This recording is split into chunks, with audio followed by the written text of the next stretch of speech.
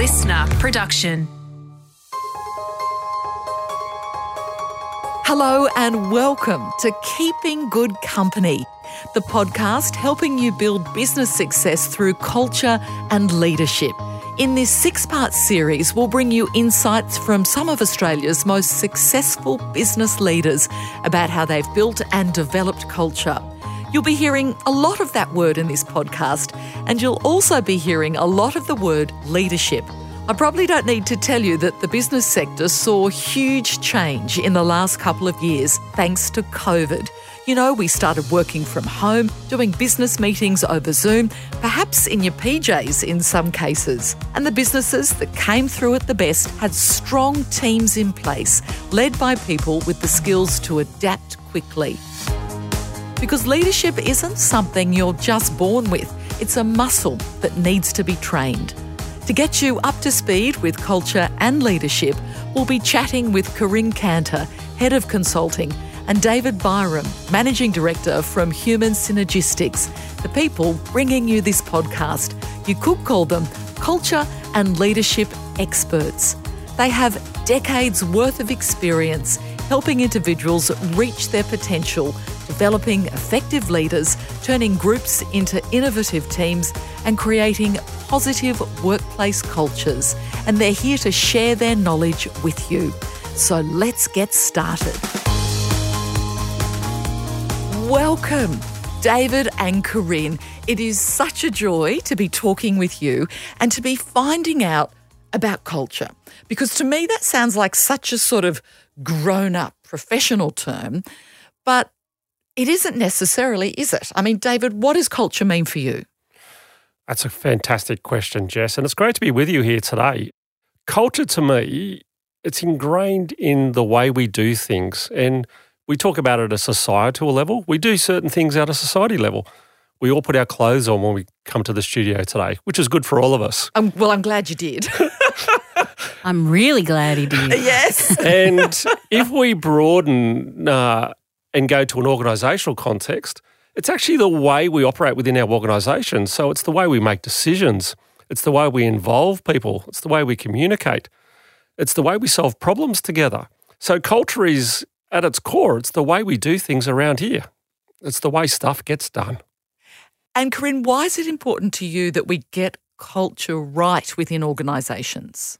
I think the reason it's so important to me is because so many people work in organisations every day, and culture is really the atmosphere, the tone, the environment that people work in, and it can make you feel powerful and potent and realise your potential, or it can make you feel like you're in a threat state and you've got to be defensive and you've got to be on your guard.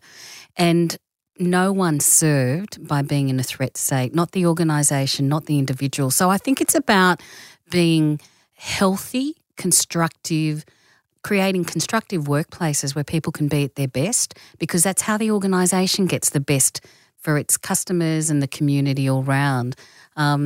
So I think it's really about making sure that we help people realise their potential. You talk about the importance of reaching potential, and I think about workplaces that I've been in over the years. I've worked in media for, goodness me, over 30 years. And when I first began, the culture was very, and I'll generalise, but it was very blokey. Yeah. And there was a sense that you had to fit into that. And for someone like me, I'm not blokey. Like, I'm sort of a girl's girl. And it was difficult to try and find myself within these organisations. And there was various times when I thought, is this actually the right career for me if I'm meant to fit this mould? Is that a familiar sort of thing that you find, David? It's a very familiar thing, Jess. And we see in organisations, and we talk about the behaviours at play in the organisation. So some behaviours, and let's try and drill down on blokey, right? So we've got to do things to fit in with others, right? Be accepted as part of the crowd, stay within our swim lanes, avoid making those tough calls because we might just, stand out in the crowd a little bit too much. And we would define that as a very passive defensive culture. And when I drill deep in that organisation's vulnerable because the world's moving, but everyone's trying to keep everything the same. Equally, there can be a defensive culture that's quite aggressive defensive. What happens here is the organisations say we've got to be in control, we've got to dominate. You have to stand out in this crowd. For you to succeed in here, you need to be top of the hill and make sure you push everyone down that hill. And that organisation becomes quite volatile because you never know what you're going to get on any given day. Is today going to be a day that I might lose my job? Is today going to be a day that I get a big bonus? And I'm always on guard, so I'm still defensive. So both of those cultures are coming from a defensive lens. One is fit in and one is stand out. What we know and what through our research, we know that organisations that come from a point of constructive behaviours, more satisfaction orientated, we're going to make a difference together. We're going to grow. We're going to have conversations that allow us to be open with each other, share with each other, talk to each other. And most importantly, we're going to allow you to be you. We want you to bring who you are. And if you're not blokey, that's great because we want you just to be you in this organisation. And we define that as constructive. And we know organisations that live constructive from top to bottom and bottom to top, because everyone plays a role in culture. Leaders play a bigger role, which we'll get to. But if we can live that across all levels, live those norms, live those expectations, the organisation will sustain. It'll grow and it will outperform everyone else in their sector. So, Corinne, human synergistics, you're about creating constructive workplaces, Correct. as David has just mentioned. How hard is that, though, when sometimes there is often resistance from above? Yeah. The employees know things need to change, but the bottom line, the business still might be successful. They still might be making money. So, the bosses can say, well, actually, no, we don't need to do anything differently. Completely. And I think that sometimes leaders can be a barrier to culture changing because they've been successful in the culture that exists. It's not always the case because sometimes you get new leaders and that's when they see that the culture's not conducive to productivity or morale is low. So sometimes a new leader will often see what an existing leader can't see. But often the existing leaders who may have made it in the culture have also come from being an employee that was in the pincer grip. So what you talked about is being in the blokey culture. I think that, on the one hand, people want to fit in. They don't want to stand out. They want to do well. They want to be successful. But on the other hand, if you've got a culture that's defensive, it constantly puts people in a position where they've got to make a choice. Me, who I am, how I want to show up versus what it's going to take for me. So it's a trade-off for people. So I think that a lot of leaders today understand that workplace culture's key and critical. So we don't have so much to make the argument to invest time and energy on culture. The issue that we have with leaders is to really hear the feedback from their people, is to understand that they can trust their people.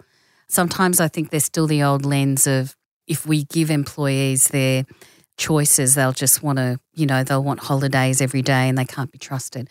So I think sometimes leaders are in an unenviable position of having to make a decision between what's going to be best for the greater good and also the pressure that they're under to actually deliver to their shareholders and their boards.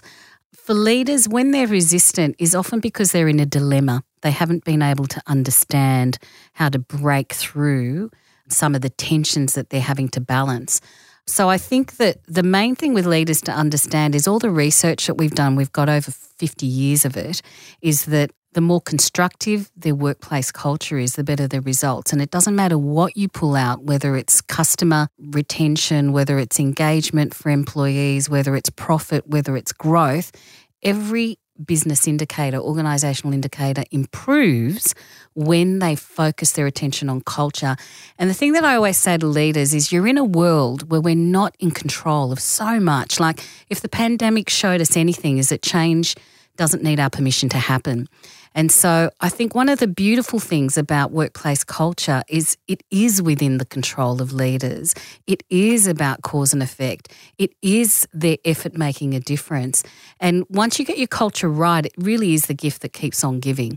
Where we're at with the leaders at the moment is they know they have to invest their time and energy, but culture is also something that you've got to believe in. You've got to invest some faith.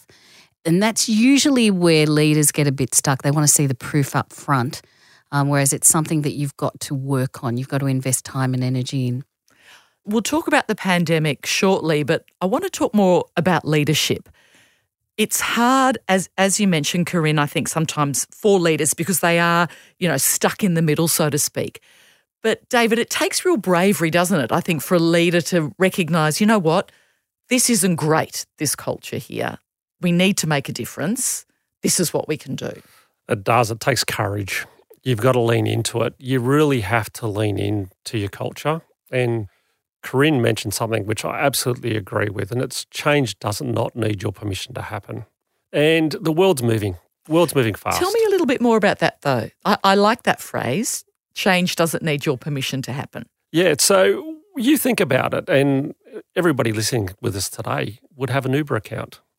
A large percentage of those people would have booked into an Airbnb. No one actually went out to other and said, is it okay if we rent my property out and you don't go to a hotel? It just happened. And the world's moving fast. And all of a sudden people go, well, hang on, my market's changed. The world's moved. No one asked me, is it okay?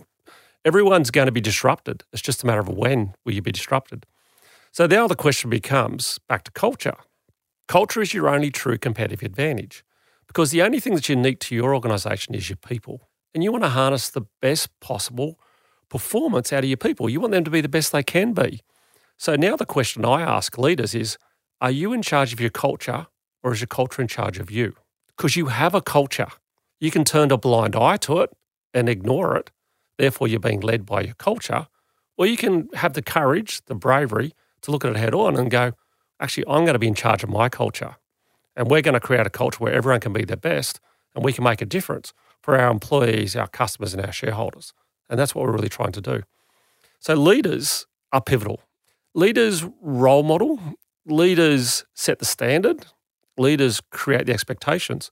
One of the key things is that leaders directly impact culture. So as a leader, people look to me for signals, they look to me for cues.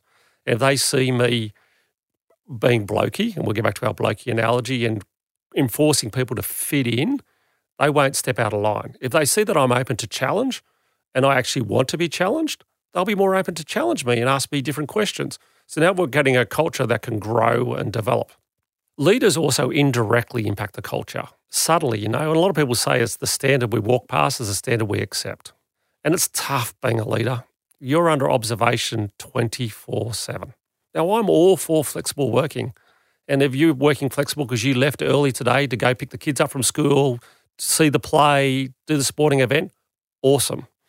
But the question now becomes, if you send an email at 11 o'clock at night and someone replied to that email at 11:05, do you reply now or do you hold it? If you reply, you've just set the tone that you always need to be on. If I'm on, you're on. Now, we know in the world today that we want to have balance, right? We want to enjoy life. So how do we do this as leaders? We've got to actually think about what I do and what I don't do. Leaders communicate. So what messages they send down, which is important, right? Every leader says, my job is about communication. Absolutely. But it's also about how you receive communication. So how do you take on board feedback? And it's interesting. The higher up we go, and some of the research we've got, leaders say, I really want more feedback. Give me feedback. Uh-oh. That could be dangerous, couldn't it? But interestingly, the feedback from their employees, their peers is, don't give them the feedback. They don't really want it. So we've got this disconnect, all right? So how aware are we really as leaders? Do we know what's going on? So leaders have a massive role to play. And I suppose also that agency, that sense of you do have power to change, and sometimes you can feel that's not the way at all. When you talk there about leaders and how they behave and that sort of trickle-down effect, it reminds me of a time when I was working at Channel 10 and the CEO, he was involved with a great organisation called Champions of Change, and it was male CEOs basically standing up and saying, I want to get more women into positions of power. And also what he would do, and I thought this was fantastic, is that he would make a point of leaving early 2 afternoons a week to go and pick his kids up from school. And because we could see our main boss doing that, it then gave everyone else permission to actually sort of say, I'm leaving early because I need to do this for my family. Because I think, especially for women, there's been this sense of we have to lead almost two lives in a way. We're sort of busy keeping the home fires burning, but then when we're at work, it's sort of, oh no, I don't have any of those responsibilities. Absolutely. And that would have given him so much credibility, because often leaders can say flexibility is important, we want to create an inclusive culture, but we're still setting meetings at 7 a.m. or we're setting them late. And so what David was saying was that leaders are always on, and it's as much about what they haven't said, and it's as much about what they're paying attention to, and it's also about where they put their energy and their effort. So if you've got a CEO who's saying, I believe in this, and their behaviour backs it up, because people aren't silly. They're not just going to listen to what the leader says. They're not going to listen just to the rhetoric. They're going to make their own judgment based on what they see that leader do and how they interact with others. We are prepared to listen to others, but we're going to come to our own conclusions. And so when you have a leader take the afternoon off to pick up some kids, or say, look, I can't make that meeting because I've got to go and care for my elderly parent, that means something. It means that they're human and that they have a life. And I think that takes a lot of courage. For women, I think, if I think about myself, I've always also been of that generation where I was the only woman at the executive table. And you're constantly weighing up the choices. You're constantly trying to decide, should I speak up at this point because I don't agree? But if I do that, will it actually limit my career? And so I think the leaders in their own action behaviours, probably much more than they even realise, their action becomes symbols of the culture and what is permissible, what's okay, what's not okay. And they're small gestures sometimes. So I was doing some work with the team. The leader had asked me to come in because the culture had seemed very conflicted. They were very unhappy. They weren't getting on. And the feedback that I was getting from the team was that they felt that their leader was really dismissive and always shutting them down. And so I shadowed the leader for a day and I watched them and just looked at the interaction. Now, what they called shutting down came down to her checking her watch when they were in a team meeting. She had a number of pressures in terms of meetings back to back, but that symbol of checking the watch, they took down as being dismissive. If you were to ask her, she didn't intend to be dismissive. It was furthest thing from her mind, but it had this calamitous effect.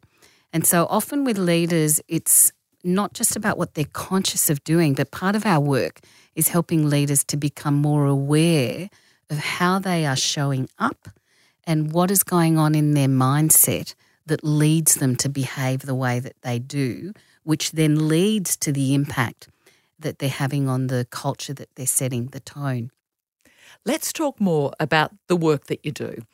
How can an organisation make those changes that stick and that are genuine? Because often I think we've all been a part of organisations that might pay lip service to, oh, this is what we do, but in fact it is nothing like that.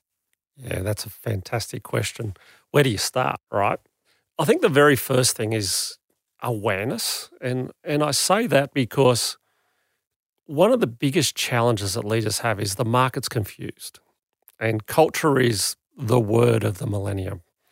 If we pick up the paper today, there's probably 4 articles on culture, and they're probably not good articles, to be honest, around what's going on in terms of behaviours in organisations.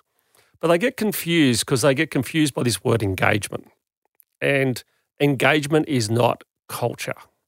And a lot of people will measure engagement and they'll talk about the engagement of their workforce.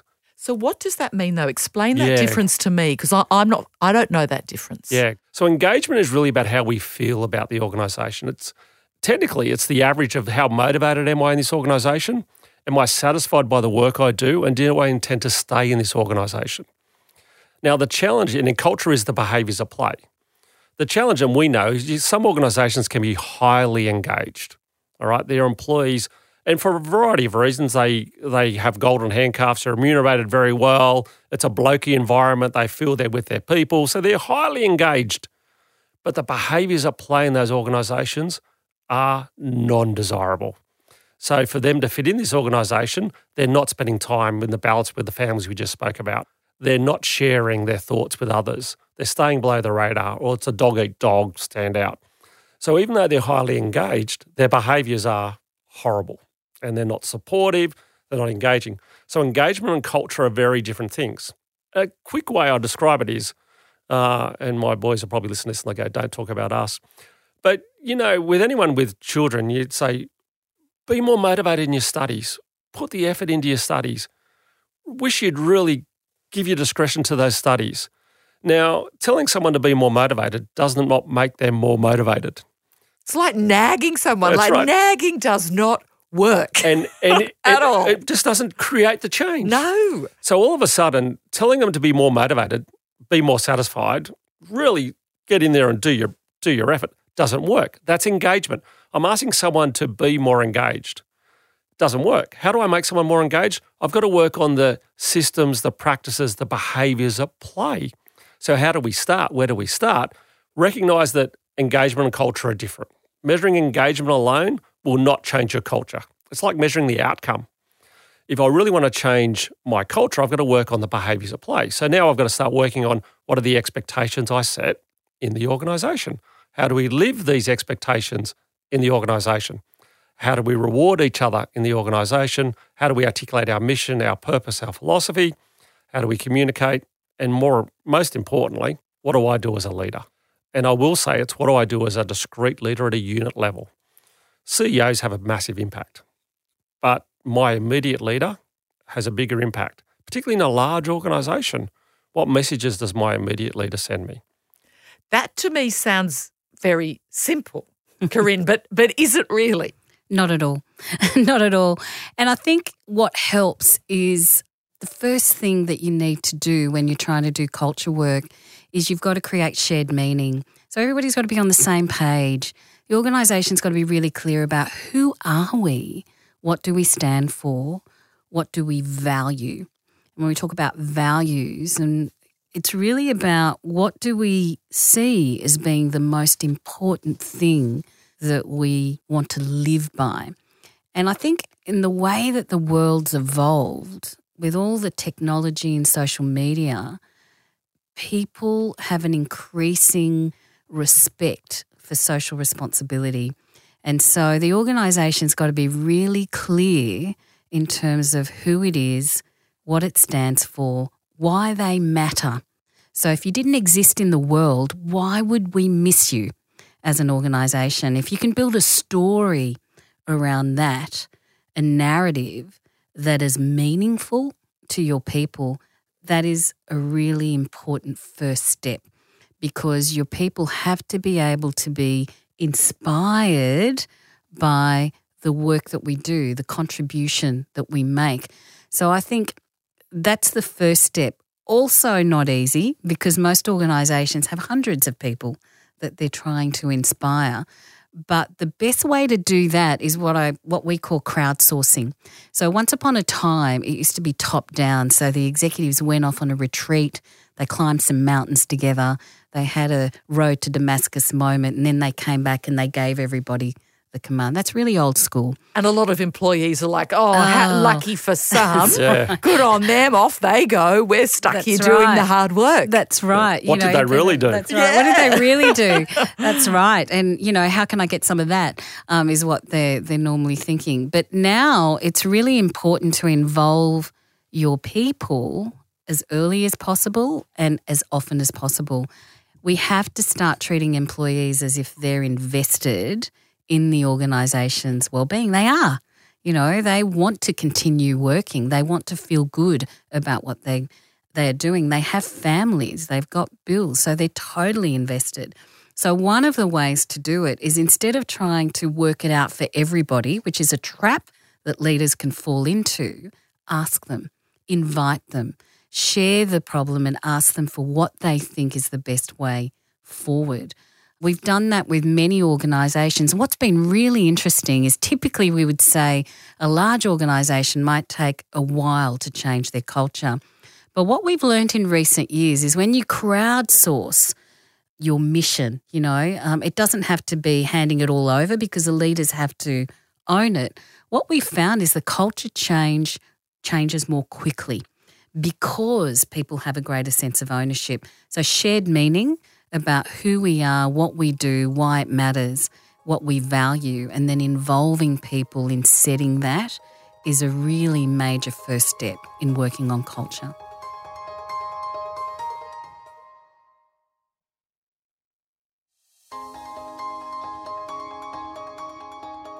You mentioned there too, investment. People need to feel invested in what they're doing.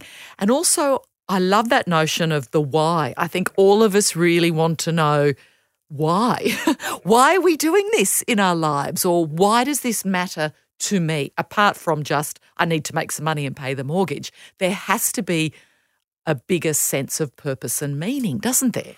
Purpose is the word that's used like culture, right? It's the second word of the millennial. And it's purpose at multiple levels because we all want to make a difference. Like one of the inherent beliefs that I have is that people inherently want to make a difference and people are inherently good. And so they have this individual drive, this individual aspiration to make a difference in the world. So my individual purpose, and then how does that link to the team purpose that I'm in? I'm not a solo contributor. There are individual contributors, but I'll still be in part of a broader team. Then that team, as we ripple that out, gets to the organisation. So all of a sudden now, what's the organisational purpose? And how do I fit with that organisational purpose? What's the link between me and the organisation? So Corinne's 100% right. When she talks about this crowdsourcing, how do we actually build this momentum that I can see that the organisation's making an incredible difference and I'm part of that? And we work with some organisations that have a massive impact on society. And it's sad because their employees don't see the value they bring. But without the organisation, society would struggle. But their employees see no value in the work that they do and how it connects. So one of the biggest challenges is how do we see this straight line connection between my activity, my work, and the people I work with to the greater good of the organisation? And that's why organisations are now starting to get a greater handle on their social purpose. And how do we make this difference? To grow. Yes, and be open. And also too, I think another really important point that I feel is being vulnerable. Yes. And often, Corinne, people hear the word vulnerable and they think, oh no, that's weakness. No, organisations can't be weak. But to me, vulnerability is the very opposite of that, isn't it? When you can be vulnerable, I think it's been an idea that's been really popularised, and it is really important because it's about showing your humanity and being open about our limitations, our needs. And leaders find that really difficult because if you admit that you have needs, then suddenly you feel exposed. You feel like you are weak because you're not on top of it all. So vulnerability is, I think leaders have to find their own way there. At the same time, I hear so many people say, leaders just aren't vulnerable, and they're saying then, their eyes aren't watering up and they're not, tearing. So it's not about overexposure. It's really about being authentic around what's true for you. And I think there's a tension for leaders sometimes is to show that they're human, that they don't always have the answer, that they can ask for help. These are ways to show vulnerability, that they can say they've made a mistake. I can't tell you, Jessica, how many times we hear we need a safe to fail culture. Who talks about failure? That's one of the best ways of helping people feel safe and giving people permission about making mistakes and learning from them, but nobody talks about it. And leaders, it's like an anathema to talk about the fact that I might have made a mistake or got something wrong.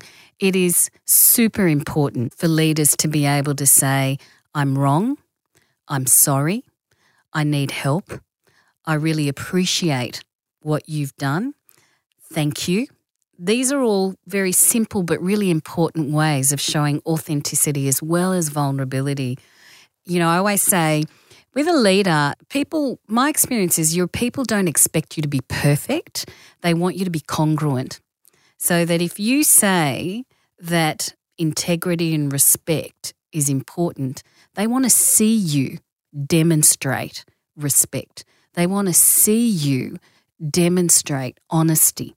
I know of so many people where they've said to me, you know, I'm thinking of a financial CFO, a chief financial officer, and he used to flare up very quickly, go to temper very quickly.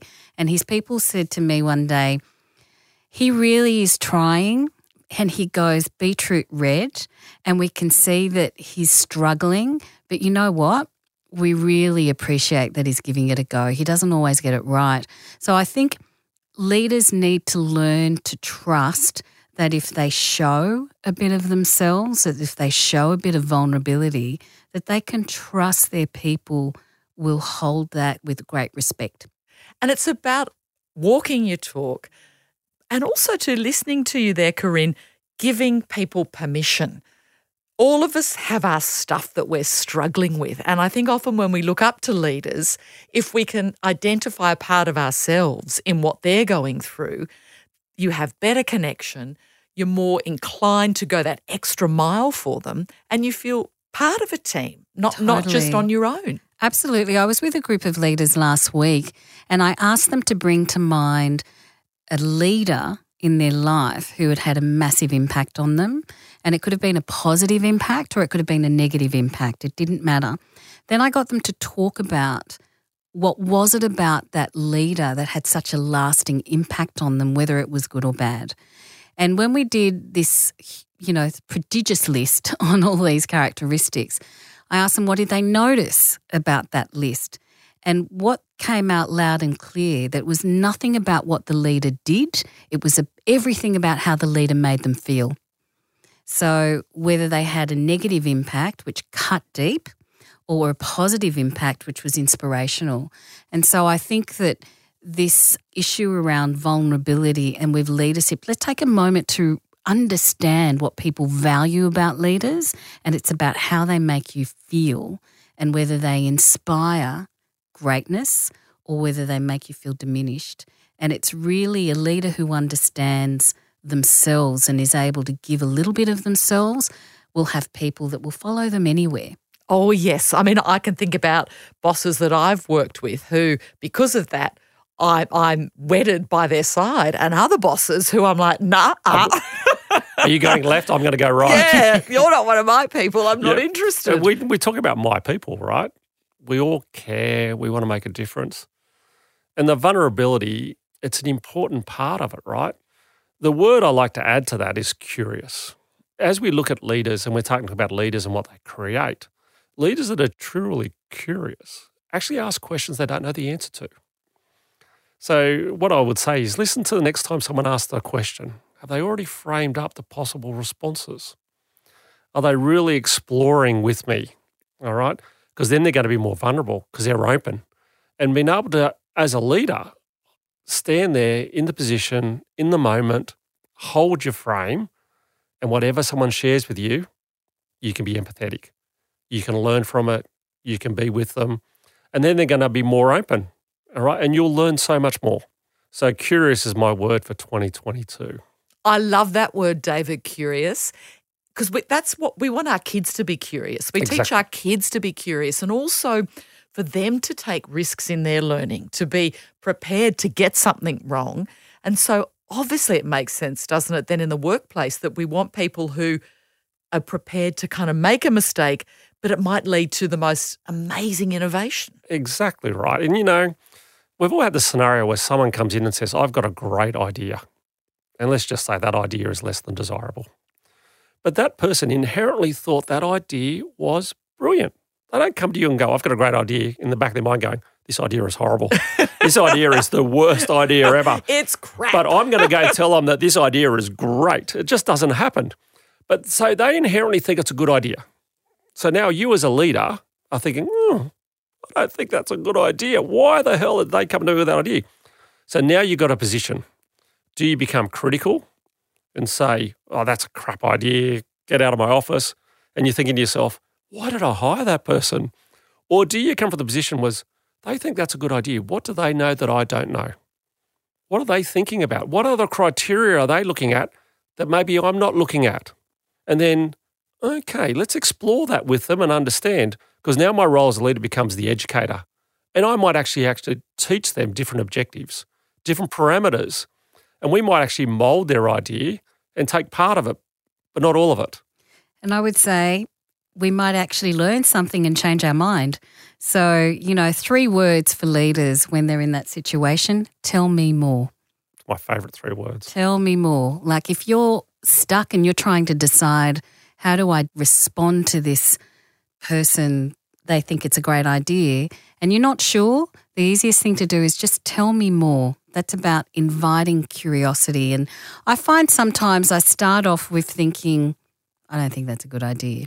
But then I think, well, maybe there's something new. Maybe there's something, they know something that I don't know. So I think either I'm going to learn more and help shape a different, maybe it's a third idea that we come up with together, or it changes my mind and I think, okay, if there's nothing to lose or not much to lose, let's give it a run. Let's see how it goes. But it's about the invitation to explore versus to come straight to an outcome. In a world that's full of social media, we're very good at curating an image. We're very good at putting together an image that we want people to see. And so that in itself creates more pressure to be something that we may not always feel all the time. And so there's curiosity, but it's also about spontaneity. So when we feel comfortable in our own skin, when we're prepared to give others trust, we're more able to trust our own responses. I think that's an important element in helping leaders to back themselves and support others so that we're not constantly editing ourselves. Obviously, we have to be pragmatic, but I think part of what gets in the way of vulnerability, part of what gets in the way of curiosity is we feel like we have to know everything. And we're afraid. We're afraid, Yeah, yes. We're afraid of being judged or felt less of or silly or stupid. Yeah. I've got to say, though, I'm now almost 52 and I love getting older because, yes, it's a gift. Isn't it? I still care what people think, but I care less about what people think. And that for me is so empowering. And also you then are open. And as you were mentioning, David, the importance of being open to things, listening to not shutting things down. And I love that. What, though, I do want to get to is COVID. And obviously that's had a huge impact on workplaces because people's workplaces have moved to home and that's also changed culture at work. What do you see, I'll start with you, David, as those biggest challenges for people and organisations? It's changed the world. And let's think about it. Are we going to look at it from a defensive lens or a constructive lens? So let's go straight to constructive. It's changed the world for the better. So people are now probably got a little bit more time at home, all right, and getting that balance right. I think what we need to understand is people are still people. We're still human beings. As a person, I still require that level of social connection and we know social connection is important. So if we link COVID and culture, what's going on? From my perspective, I think what we've seen is organisations that are more constructive have actually led the response to COVID very well. Organisations who are more defensive have tried to manage COVID. And I use those words very deliberately in terms of leading a response versus managing COVID. And you can't manage COVID. What I would say is that organisations need to work harder. And it's interesting, and I've been asking this question of some leaders I've been working with. When was the last time you rang someone on Teams, Zoom, WebEx, whatever platform you're going to be on, and just said, how are you? Which we would do when we were together connected. You'd walk past someone at their station, you'd say, how are you? What's going on for you? How was your weekend? But now we're in this 2D world of Teams and Zoom, etc. We generally ring someone and straight on task. Can you help me with this? where are you at with this? And it's generally meetings back to back to back to back. So we're actually going to be a bit more deliberate, and we've got to work a bit harder to actually get the culture we want. And just because you had this inclusive, creative culture pre-COVID, don't assume you've got it now. So you've still got to be more deliberate and work harder at it. So what does the future of work look like? And that's probably a podcast on its own topic. Oh, I think it is. Corinne, I do like that notion, though, of what David was saying, sort of some of those silver linings of COVID and what it's meant for work. I think what's been fantastic is that we're more human, so people are taking meetings in little butler kitchens and they've got pets and they've got kids. I ran a webinar and there was one person in the end who was on it. So we ran it anyway, and I was getting her to do an activity, and I could see her mouthing to someone. And then her husband came on screen and said, "Can I ask you a question about that?" And I said, "Sure, wonderful. Come on in," And then their kids came on board. And so I think what's happened, the positive side, is that we acknowledge that the whole person, they have a family, or even they might be living alone and they need more connection, but there's pets, there are things that go wrong. And so I think, we talked a bit about the pressure to feel like you've got a certain image. I think COVID's been great for allowing people to be more of themselves, more visibly in front of people, and it's not seen as unprofessional. So I think that's been fantastic. And I know so many CEOs who've loved those cameo appearances of kids and dogs and so on.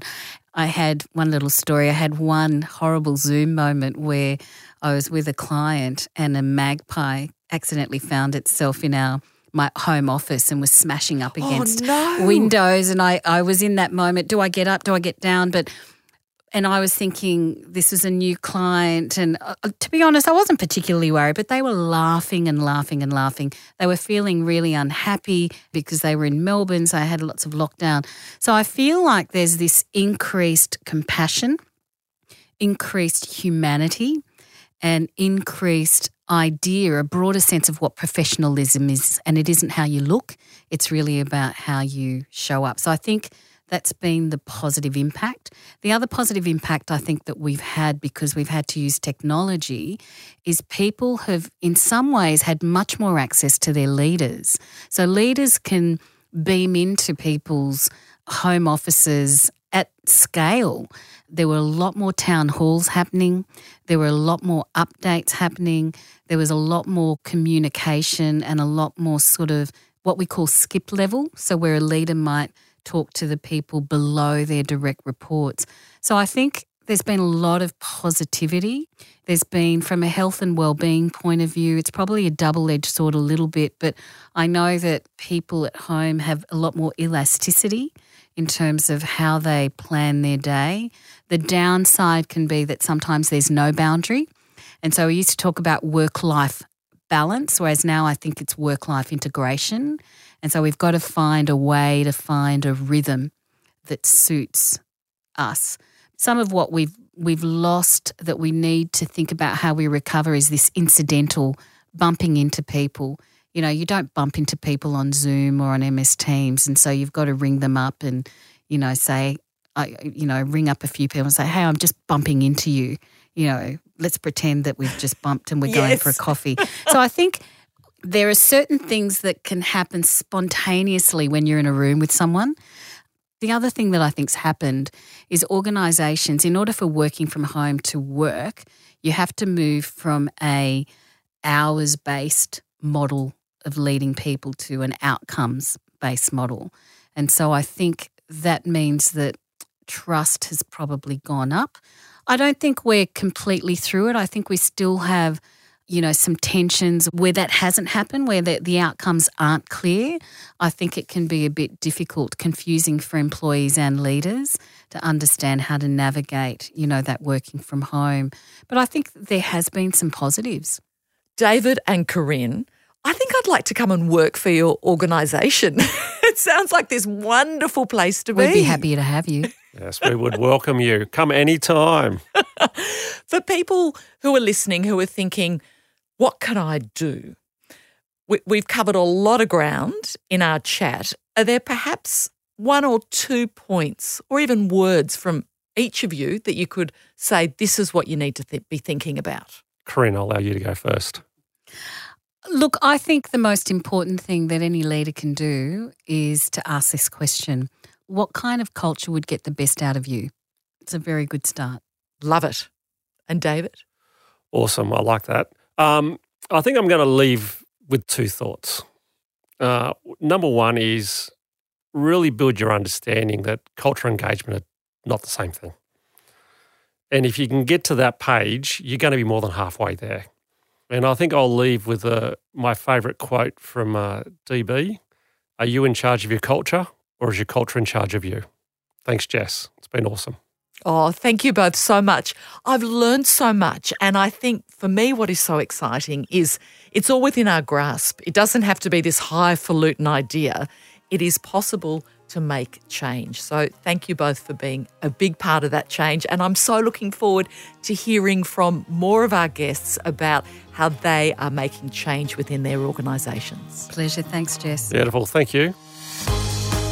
Thank you for listening to this episode of Keeping Good Company. Join us next time for a chat with Mary Lemonis, the Chief People and Sustainability Officer at the REA Group, as we talk about why culture doesn't always live in the building. This podcast is a listener production brought to you in partnership with Human Synergistics, hosted by me, Jess Rowe, produced by Kelsey Menzies. Executive producer is Todd Stevens, with audio production by Kelly Folston.